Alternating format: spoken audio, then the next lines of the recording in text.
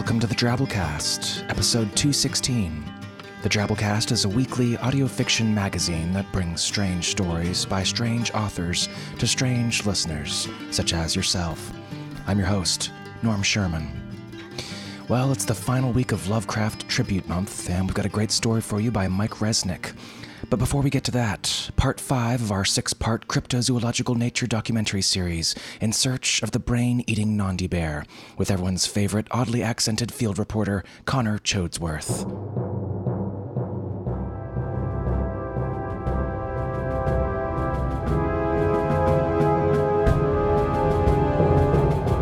In Search of the Brain-Eating Nandi Bear, with Connor Chodesworth.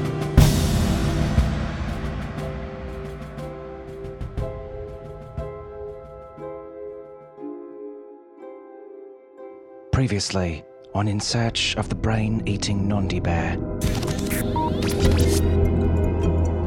A trap has been set to capture one of the beasts.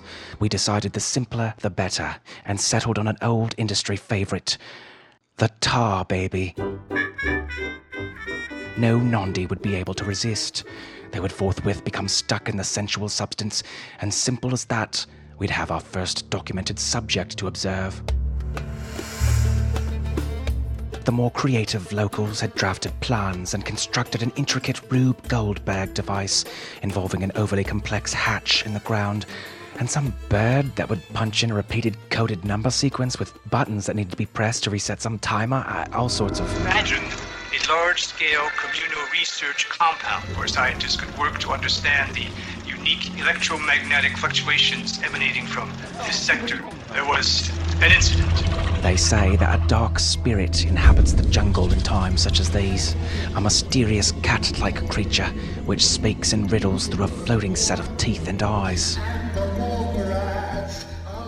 Think about it, a group of them? What if there's a group of them? We've only got one tar baby. That's only enough for one single Nandi. For God's sakes, man, what if they come at us in a clutch or a gaggle or whatever? Dear God, they're everywhere! Like a swarm of monstrous smoke! It's the ethereal cat spirit that speaks only in riddles. Yes. The tar baby. That's no tar baby, it's... Our producer? Hank? Seriously? What the hell is up with all these flashbacks? Trippier than smoking pot with a penguin named... Hey, penguin dude. What was your name? Wait, where'd he waddle off to? Tainthammer, the large, matronly African-American women of this continent must be outsourcing their childs to India with the amount of silly drivel that constantly pours from your mouth. We just call them African women here, Chodesworth. Well, that's silly. How do you distinguish the large, matronly ones? No, I mean... Anaishi katika nchi ya Kenya. Oh, I know you're not American, my dear. That doesn't stop me from loving you or the president any less. Moo! Oh, yes, Hank. Let's get you down from that sticky tar baby, buddy.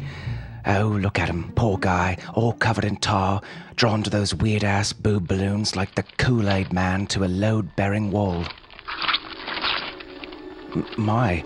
Hank, what big eyes you have. What big teeth.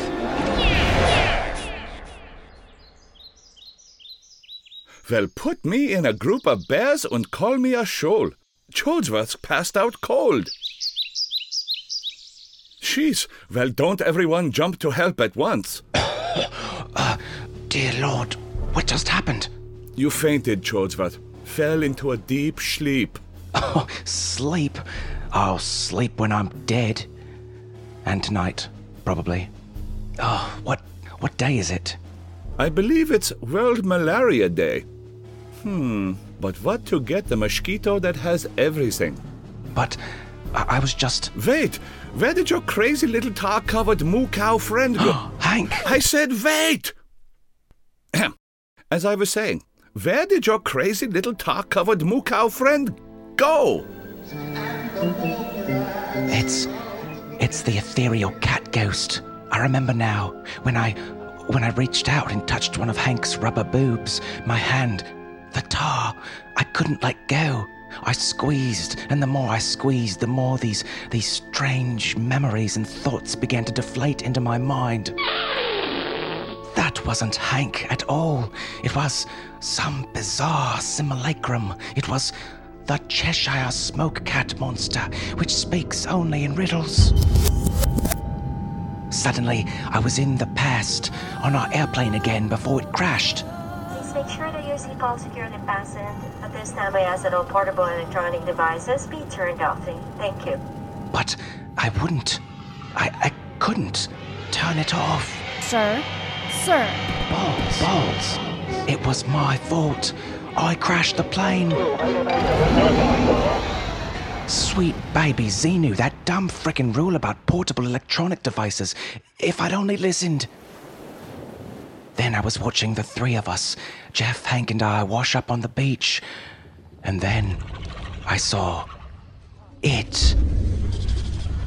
Hank was the first of us to wake, and there it was, the smiling cat ghost. Only it wasn't the cat ghost at all. It was Hank's wife, Sarah, calling to him. Why is Sarah calling you? Because she was afraid, Dad. For you. The vaporous cat creature tried to take him as a host, but Hank's mind couldn't bear the burden, and the creature became angry. And it drove him mad. Chodsworth, this is beyond preposterous. For God's sake, man, that's like paleoposterous. No, wait. Let me explain. Okay, go right ahead. I said wait. As I was saying, the floating smoke cat takes the form of that which we love and cherish most, in order to seduce us and steal us away from our very selves. Taint Hammer, the entity is looking for a new host to inhabit. You know what I think, Chodsworth?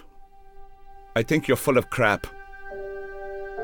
You know, Taint Hammer, there was a time when I thought that same thing about number 2 pencils.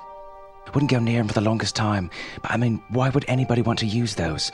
Get poo finger or something. Turns out, just lead. Just lead up in there like any other pencil. You've got to believe me. Okay, then where is this cat ghost now?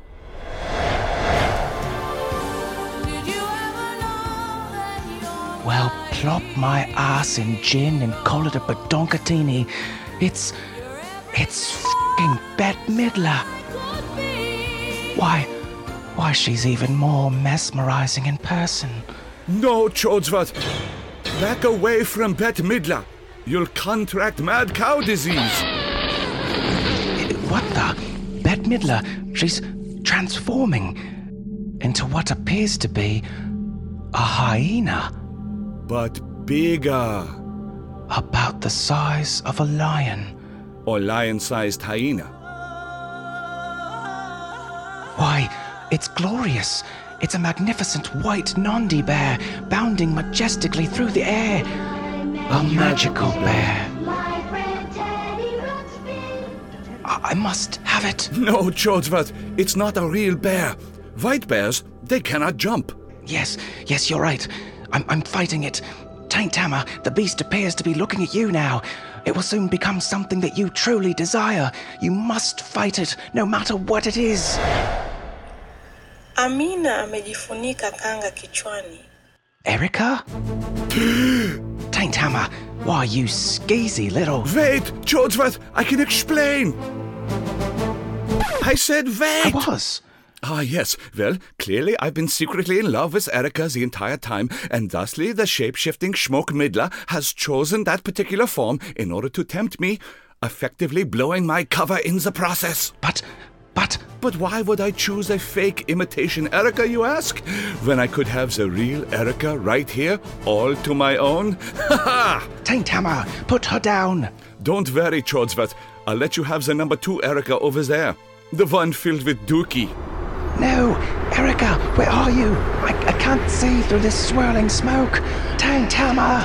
All's fair in love and cryptozoology, Chodsworth. Auf Wiedersehen. Wait, no, where are you taking her? Erica!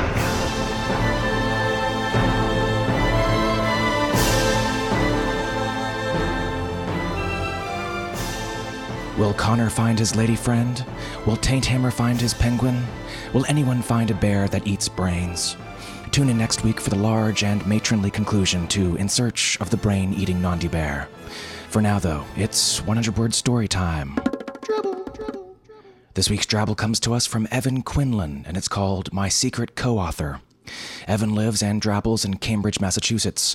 Check out more of his short stories at drabbleshire.org.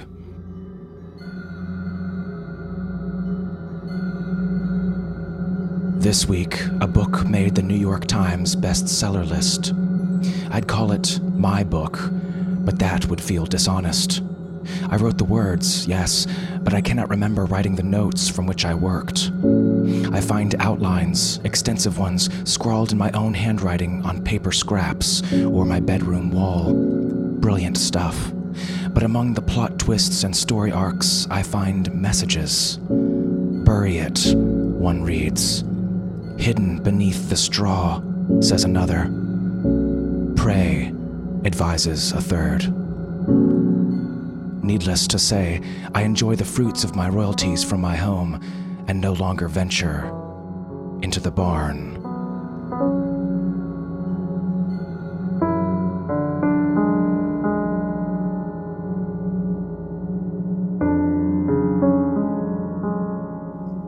The barn. Ooh. Ah, yes. What kind of Lovecraft tribute month would it be without a few moldering manuscripts, huh? Always with the moldering. Lovecraft would find a way to molder the Kindle editions of a manuscript. Why? Because that's how you learn arcane secrets that eventually drive you to hurl yourself out the 7th floor window. Our story this week, The Book of Eternity by Mike Resnick. Mike is, according to Locus, the all-time leading award winner, living or dead, for short science fiction. He's won 5 Hugos, with a record 34 nominations, a Nebula, and other major awards in the USA, France, Japan, Poland, Croatia, and Spain. He's the author of 62 novels, 250 short stories, and 2 screenplays, and the editor of 40-plus anthologies. Visit him at mikeresnick.com. All right, so without further ado, we bring you The Book of Eternity by Mike Resnick.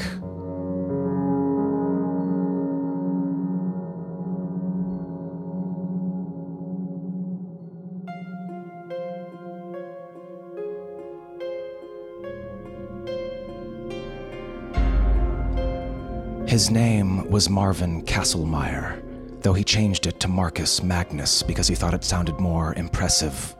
He'd been a bright student, solitary and humorless, with no friends and a single obsession. He wanted to live forever. A lot of us share that obsession for a day or a week or even a month, but eventually we outgrow it. Marvin never did. As a child, he'd been given to understand that if you led a good and blameless life, when you died, every last shred of you would vanish, and you would once again become a tiny part of the heavenly host. Most people found that comforting. Marvin, who cherished his individuality, found it appalling. He was enrolled in a religious college. The denomination doesn't matter, not at this late date, and was expelled for writing his term paper on the science of alchemy. It was then that he began his life's work. It is accepted wisdom that when you're born, you live and you die. But Marvin didn't accept it. He knew he couldn't be the first man who wanted to remain uniquely himself forever, and he therefore concluded with absolute conviction that there had to be a secret, spelled with a capital S, that would let him live forever. He was determined to discover it. Despite his expulsion from school, well, from 2 schools, actually, they found him sacrificing newts, salamanders, and even a puppy to various gods and demons in his dorm room at the 2nd school and sent him packing. He was a studious young man, at least until he became a studious, middle-aged man, and eventually a studious and increasingly desperate old man, unable to walk without pain, possessed of failing vision, failing hearing, and a failing heart, but also of an absolute certitude that he could beat his pending death. He had spent his last 60 years in single-minded pursuit of the secret. He had pored over every page, every word of the Malleus Maleficarum and the Compendium Maleficarum, and he'd committed every spell in Ravenheart's grimoire to memory. He'd spent 6 years of his life in pursuit of the Pseudo-Monarchia Demonium, which was said to have been written by Luciphage Rofacal himself. Or perhaps itself, for Lucifer Drofacal was supposedly the chief demon of hell. Marvin uttered every spell and made every sacrifice that these sacred or accursed texts demanded, and yet he knew somehow that he'd not yet hit upon the key, the secret to life eternal. He journeyed to Africa, entered forbidden lands, and spoke in secret conclave to the most feared witch doctors of the Dark Continent, stood side by side with them during obscene ceremonies that invoked the most frightening spirits imaginable, and though, when all was done, they assured him he was now immortal, he knew that he wasn't, and that he dare not put their pronouncement to the test.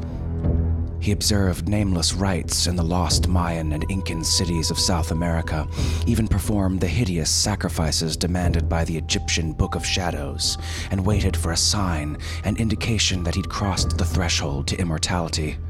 But none was forthcoming. He became so desperate that he spent half his fortune buying 9 copies of the dreaded Ars Goetica, which is said to have been inspired by H.P. Lovecraft's Necronomicon. Each copy was sold secretly in shadows and back alleys for exorbitant prices, and each proved to be a forgery. He finally concluded that no true copy still existed. And as the sands of time began running out on Marvin's life, he became more and more desperate to turn the hourglass over, to extend that life for all eternity. He felt cheated that he hadn't accomplished it yet. After all, he'd forsaken the pleasures of a wife and family. Not that he would have experienced any pleasure in marriage or parenthood.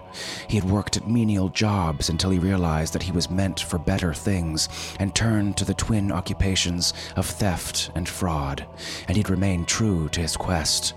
When the high priest of a voodoo sect just outside Port-au-Prince handed him the sacrificial dagger and told him to slice the throat of the mesmerized young girl on the altar, he never hesitated, but did what was required. When he had to participate in an Asian ceremony so repugnant that he kept his eyes closed for most of it, he nonetheless performed the task at hand. He had a bad scare on his 72nd birthday, a heart tremor that put him in the hospital for a week, where he gave the staff an even bigger scare.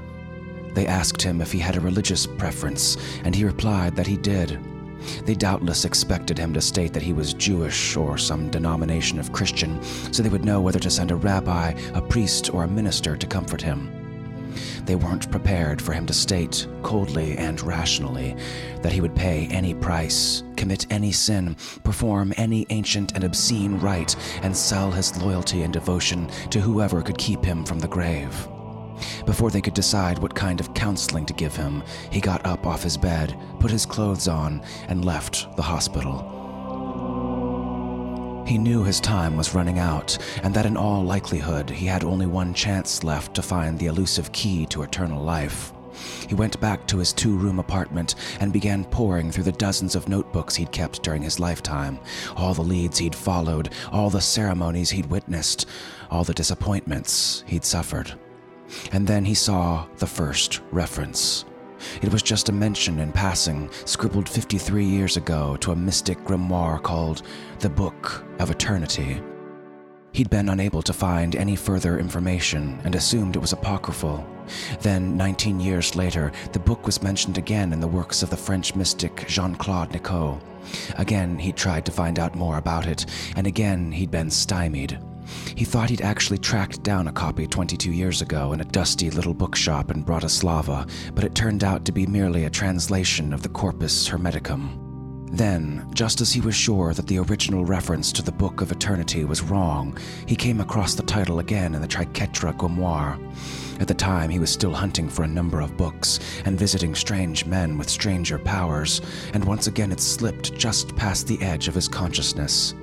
But now it became his sole focus of attention. He had tracked down every other grimoire, visited every mage and mystic, had participated in every dark and blasphemous ceremony, and he was dying. The Book of Eternity was his last chance, his only chance to cheat the Grim Reaper, to no longer live from day to day, but from millennium to millennium. He tried the Shop of Secret Knowledge, an obscure bookstore in a back alley of Casablanca, but they had never seen a copy. He had a friend bribe a friend who bribed another friend who had access to the Vatican's library of forbidden books, but it wasn't there. He advertised in every literary journal as well as every journal devoted to the supernatural and posted large rewards for it on the internet. And you know where he finally found it? A second-hand bookstore in Tulsa that specialized in paperback romance novels. They saw one of his ads or postings and contacted him. He couldn't wait for them to mail it.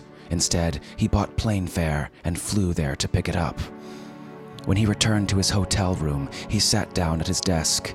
There was an overstuffed recliner in a corner by the window, but he wanted to remain alert, and he began going through the thin, incredibly old volume, page by page and word by word. And what he found was half the answer he sought. Yes, he could survive for all eternity, but he could not live for eternity. He would die like all other men, but if he uttered the right prayers and spells at the moment of his death, at least he would not become one with the angels, losing his identity to become part of the heavenly host, but would remain clearly and identifiably Marcus Magnus. Well, Marvin Kasselmeier. It wasn't quite what he'd hoped for, but after 6 decades of intensive, single-minded searching, it was the only answer he'd come up with, the only way of assuring he'd retained that which made him unique among all humanity. The night he bought it, he sat alone in a cheap hotel room in Tulsa, poring over the spells, memorizing the chants, preparing himself for the moment of transition. He was about to take the poison that would end his life when he realized, to his chagrin, that even though he knew this was the path to eternity, he somehow could not muster the courage to swallow it. But he knew someone with an abundance of courage, the mage of a secret sect in Mississippi. He wired him the money to fly to Tulsa and do what must be done. He was prepared to pay his final few $1,000s since he would have no need for money, but the mage shook his head. "I will do this for you," he said, "but my fee is the Book of Eternity. I tell you now that I will accept nothing else." "Freely given," agreed Marvin. "Have you considered the voyage upon which you are embarking?" asked the mage. "Eternity is a long time." "I have considered nothing but," replied Marvin. The mage shrugged. "Then let us proceed." The mage chanted the proper spells, prayers, and curses. Marvin was prepared to drink the poison, even have it poured down his throat, but instead, the mage withdrew a sacrificial dagger and slashed his wrists.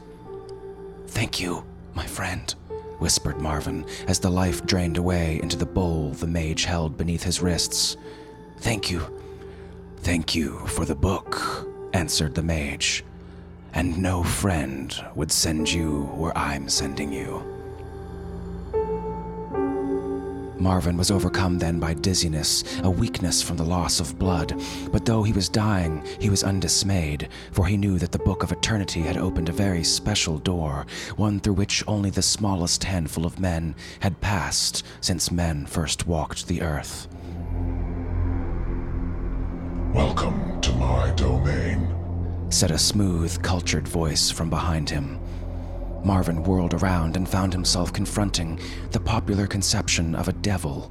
He stood 6 feet tall, his body well built, and he possessed horns and a tail. His toes ended in claws, he wore nothing but a loincloth, and he held a trident in one hand. "I am," began the demon, but Marvin interrupted him. "I know," said Marvin. "You are Lucifer Drofakal." "You are well versed, Marcus Magnus," said the demon. Marvin smiled happily. "You are the first person who ever called me that." "I am glad it pleases you." "I'm sure everything will please me," said Marvin. He'd stretched his arms and admired his unscarred wrists. "I have even been allowed to keep my own body." "A better, healthier version of it," noted Lucifer Drofakal. "The heart palpitations are gone, as are the pains in your legs. Your vision is what it was at age 20. "So it is," exclaimed Marvin. "I hadn't even noticed." "And now, to business," said the demon. "Do you like your restored body?" "Oh, yes," said Marvin. And would you like to keep it for all eternity? All eternity, repeated Marvin dreamily. Yes, I would. Then pledge to serve me for all eternity, and you shall have it. I so pledge, said Marvin. He studied the demon. You look more like the traditional notion of a demon than I had anticipated. I expected something much more frightening. Did you really? Marvin nodded. Yes. Well, I would hate to disappoint you, said Lucifer Drofacal. This is merely the body I wear to greet new arrivals.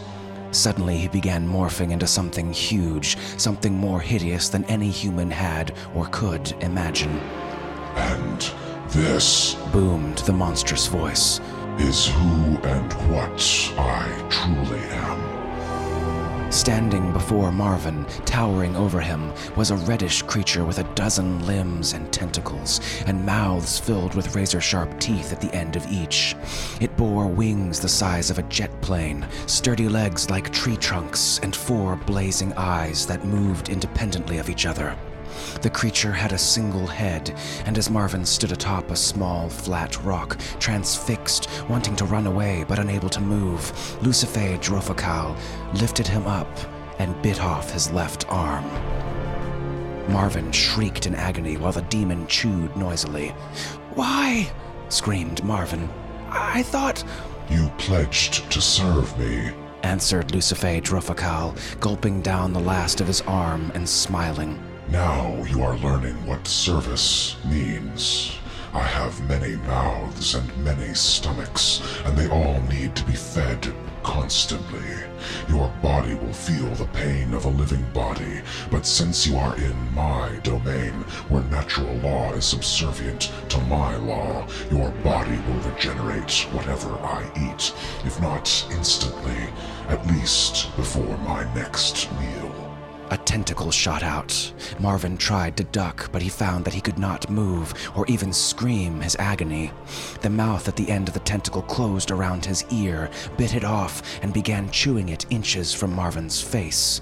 He should have fainted from the pain, but somehow he knew that he would not lose consciousness ever again.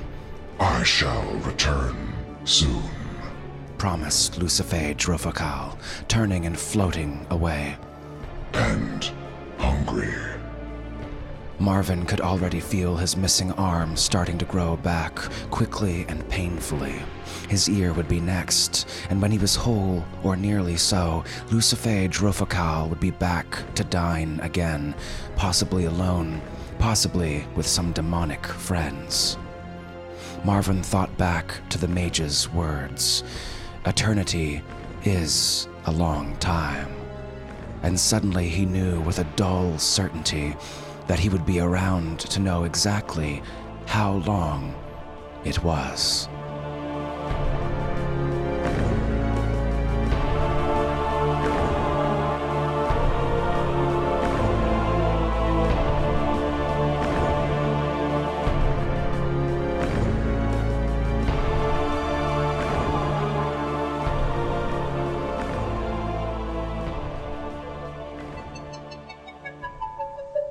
Butterfly in the sky, I can go twice as high. Take a look, it's in a book, a reading rainbow. I can go anywhere, friends to know and ways to grow, a reading rainbow. I can be anything. And that was our story. Hope you enjoyed. Books can be pretty powerful things, huh? I think podcasts are still pretty safe, though. Just be careful if you ever stumble upon one called the Necronomicast or something. So, hey, you know the drill. If you enjoyed this week's show, hit up Drabblecast.org and send a donation our way. Remember, all the stories this month were originals commissioned by the Drabblecast. Help a podcast out. We really appreciate your support. All right, and to close out Lovecraft Month, we've got a great 100-character story this week, winner of our weekly ongoing Twitfic Twabble contest, a story by Tesseract. Here goes. As children flock to their deranged god, his great purple lips flap open. I love you, and you love me. We're a happy family.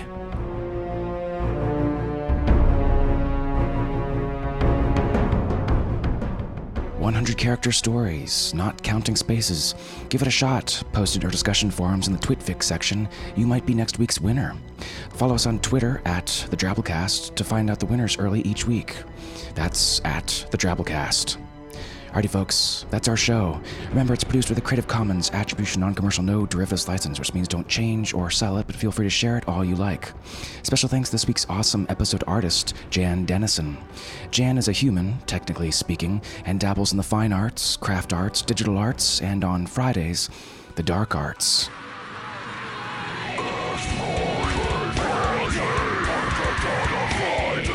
She's most known for having the most lovable dog in the universe, any universe, and finding ways to lose or break just about everything.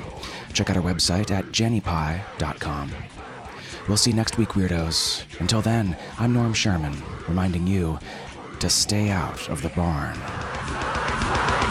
Looking forward to the weekend.